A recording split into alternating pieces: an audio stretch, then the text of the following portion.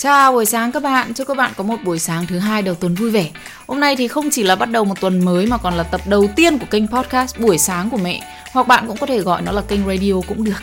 Mình là Giang, mình là mẹ của 3 em bé mèo, 1 em bé chó và 1 em bé gái, bây giờ thì mới vài tuần tuổi thôi. Và đây là nơi để chúng mình có thể trò chuyện với nhau mỗi sáng về nhà cửa chồng con, đọc một vài bài báo hay và chia sẻ những món mẹo vặt bỉm sữa hàng ngày. Rất là đời thường thôi. Buổi sáng của mẹ sẽ lên tập mới vào 7 giờ sáng mỗi sáng, thứ 2, 4, 6 hàng tuần. Chỉ vài phút thôi, thế nhưng mà cũng sẽ đủ thời gian để những người mẹ chúng mình có thể vừa nghe vừa đánh răng rửa mặt này, hoặc là nướng nhanh một cái bánh ăn sáng, hoặc là uống một ly cà phê trước khi bắt đầu một ngày mới bận bịu nhưng mà chắc chắn là rất vui trong vai trò một người mẹ. Trong tập đầu tiên ngày hôm nay thì là chúng mình sẽ nói về câu chuyện đẻ không đau. Sau đó trong mục tiếp theo là mẹ đọc báo thì chúng mình sẽ thử đọc một bài viết khá là thú vị về việc nói chuyện bóng gió với con. Và cuối cùng là trong mục mẹo vặt ngày mới, mình sẽ chia sẻ với các bạn mẹo trang trí tường vừa đẹp vừa rẻ, lại rất là dễ làm bằng những miếng dán bằng nỉ. Bây giờ thì hy vọng là các mẹ đã tỉnh ngủ rồi và chúng mình sẽ cùng dậy để bắt đầu ngày mới bằng tập podcast sáng này nhé.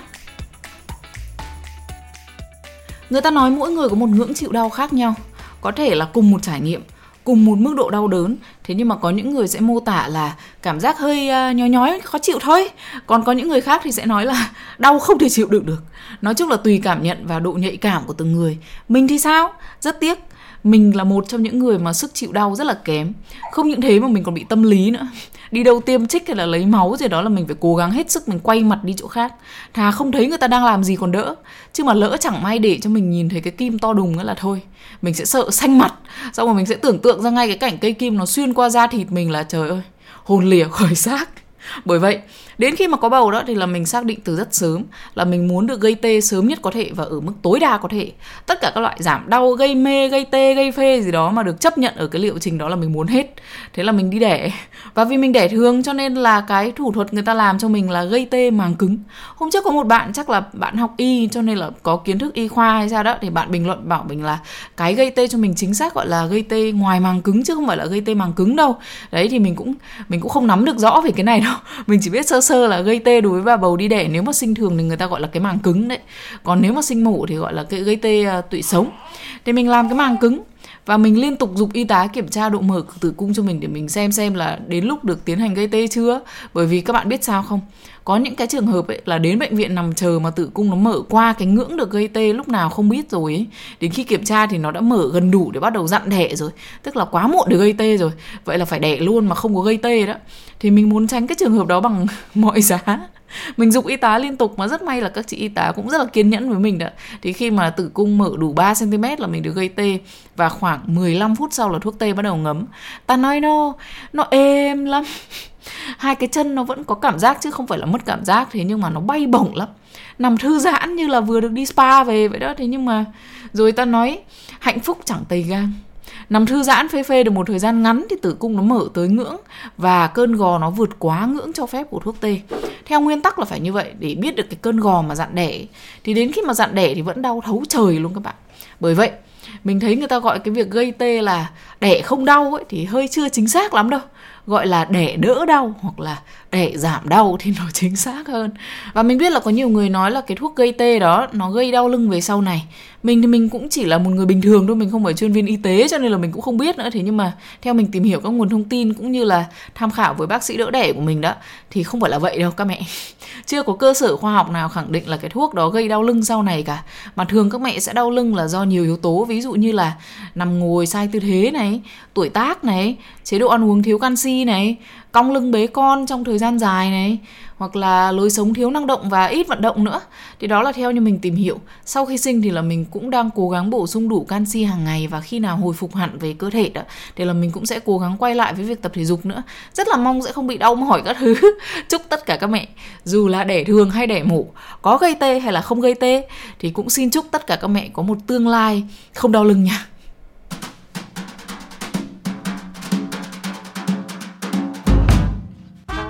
Phần tiếp theo là phần mẹ đọc báo.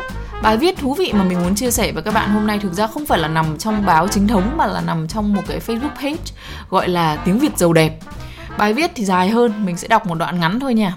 Trong văn hóa Á Đông, người ta thường dùng cách nói bóng gió thay vì trình bày trực tiếp.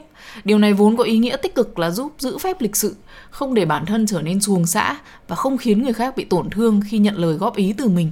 Tuy nhiên, nói bóng gió khi góp ý cho người khác đôi lúc không những không giúp họ thoải mái hơn mà ngược lại còn thấy khó chịu, thậm chí bị tổn thương. Chẳng hạn có người lại chọn cách tỏ thái độ xa lánh khi mà ai đó không vừa ý mình. Đến khi đối phương hỏi tại sao lại lạnh nhạt như vậy thì những người này lại góp ý một cách huề vốn. Anh tự ngẫm đi, xem anh đã làm gì. Thế là mối quan hệ trở nên rạn nứt chỉ vì một lời góp ý chẳng đâu vào đâu cả. Đó, đấy là một đoạn ngắn mà mình trích ra ở trong bài. Trong bài viết này thì là họ đang có ý chỉ là cái cách nói chuyện bóng gió trong công việc đó. Thế nhưng mà mình đọc xong thì mình cũng nghĩ đến một bối cảnh khá là thú vị. Đó là khi chúng mình nói chuyện với trẻ con. Nhiều người lớn khi mà dạy trẻ, họ không nói chuyện và giải thích thẳng thắn. Ngày xưa khi mà mình còn nhỏ, rất là nhiều lần mình đã phải nghe những câu từ ba mẹ và thầy cô kiểu như là hãy vừa chấp nhận hình phạt và vừa suy nghĩ xem lỗi của con là gì đi. Rồi thì con làm như thế thì gia đình thầy cô còn mặt mũi nào nữa. Vấn đề nó nằm ở chỗ không thể nào một đứa trẻ có thể đoán ý chúng mình được. Nói bóng gió vậy có khi người lớn với nhau còn chả đoán được ý nhau nữa là trẻ con, đúng không? Kết quả là đứa trẻ nó không hiểu nó đã làm gì sai, hay là quan trọng hơn là lý do tại sao nó không nên làm cái điều mà nó vừa làm. Tất cả những gì nó biết chỉ là nó bị phạt. Và như vậy thì có khi lần sau nó vẫn sẽ làm những cái điều đó, chỉ là nó cố gắng không để bị phát hiện nữa, để không bị phạt nữa, để không bị người lớn chúng mình nói bóng gió nặng nhẹ nữa. Tức là mục đích của chúng mình không đạt được, chúng mình đâu có dạy được con. Bởi vậy có lẽ là chúng mình cũng nên suy nghĩ một chút về cách mà chúng mình nói chuyện với trẻ con, phân biệt đâu là sự giải thích và trò chuyện mang tính xây dựng, đâu là bóng gió đôi khi đay nghiến tụi nó cho nó thỏa mãn sự không bằng lòng của bản thân mà cuối cùng lại không đưa ra được thông tin gì thực sự có ích cho con trẻ cả.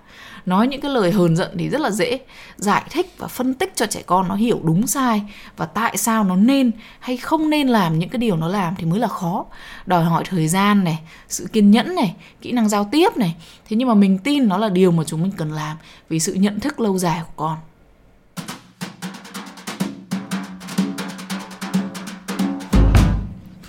Bây giờ thì chúng mình sẽ đến với phần mẹo vặt ngày mới, và mẹo vặt mà mình muốn chia sẻ với các bạn ngày hôm nay là cách trang trí tường vừa rẻ vừa dễ, lại rất là ý nghĩa, bằng những miếng dán bằng nỉ. Bình thường thì người ta hay trang trí tường bằng cách treo tranh hoặc là treo kệ xong rồi bày biện cái kệ cho nó đẹp đó. Thế nhưng mà một lựa chọn nữa mà nhiều người chưa để ý là những cái miếng dán bằng nỉ bây giờ bán rất là nhiều ở trên mạng, vuông vuông cỡ khoảng 30 x 30 cm, đủ màu hết. Mua bao nhiêu xong rồi dán ghép vào nhau như nào là tùy ở mình thôi. Và nó giống như là cái sticker ấy, bóc miếng giấy ở lưng ra là dán lên tường thôi, không cần đóng đinh. Rồi sau khi mà bạn dán những miếng này lên tường xong thì các bạn có thể dùng những cái đinh ghim nhỏ để đính tranh vẽ này, thiệp kỷ niệm này, hình chụp nhỏ nhỏ của gia đình, những cái vật kỷ niệm lên trên đó. Và nó có cái vẻ đẹp rất riêng của nó, vì nó là kỷ niệm có ý nghĩa với chúng mình. Nó đẹp theo một cách rất khác một cái bức tranh đóng khung. Khác nha, chứ không phải là hơn. Không có cái nào hơn kém cái nào cả, chỉ là khác nhau và phù hợp với sở thích từng người thôi. Nếu mà các bạn là tuýp người thích lưu lại những cái kỷ niệm gia đình này, thích chụp hình này, thích giữ lại những tấm thiếp này kia thì có thể cân nhắc lựa chọn này nha. Không nhất thiết là phải mua cái miếng nỉ dán nếu mà các bạn không thích dán tường.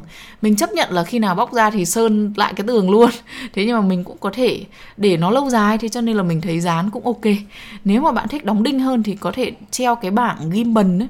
Nó cũng là ghim được các thứ lên như vậy thôi, chỉ khác là nó là cái bảng mà bạn treo lên.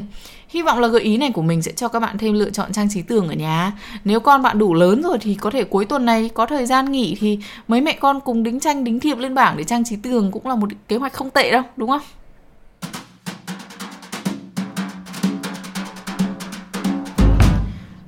Và đó là tập podcast buổi sáng của mẹ ngày hôm nay. Các bạn có thể tìm nghe buổi sáng của mẹ trên YouTube, SoundCloud, Spotify, Apple Podcast và Google Podcast. Cảm ơn các bạn đã dành thời gian để bắt đầu buổi sáng cùng với mình trong tập đầu tiên của ngày hôm nay. Chúc các bạn có một ngày đầu tuần thật là hiệu quả. Mình xin hẹn gặp lại các bạn vào 7 giờ sáng thứ Tư nhé. Tạm biệt!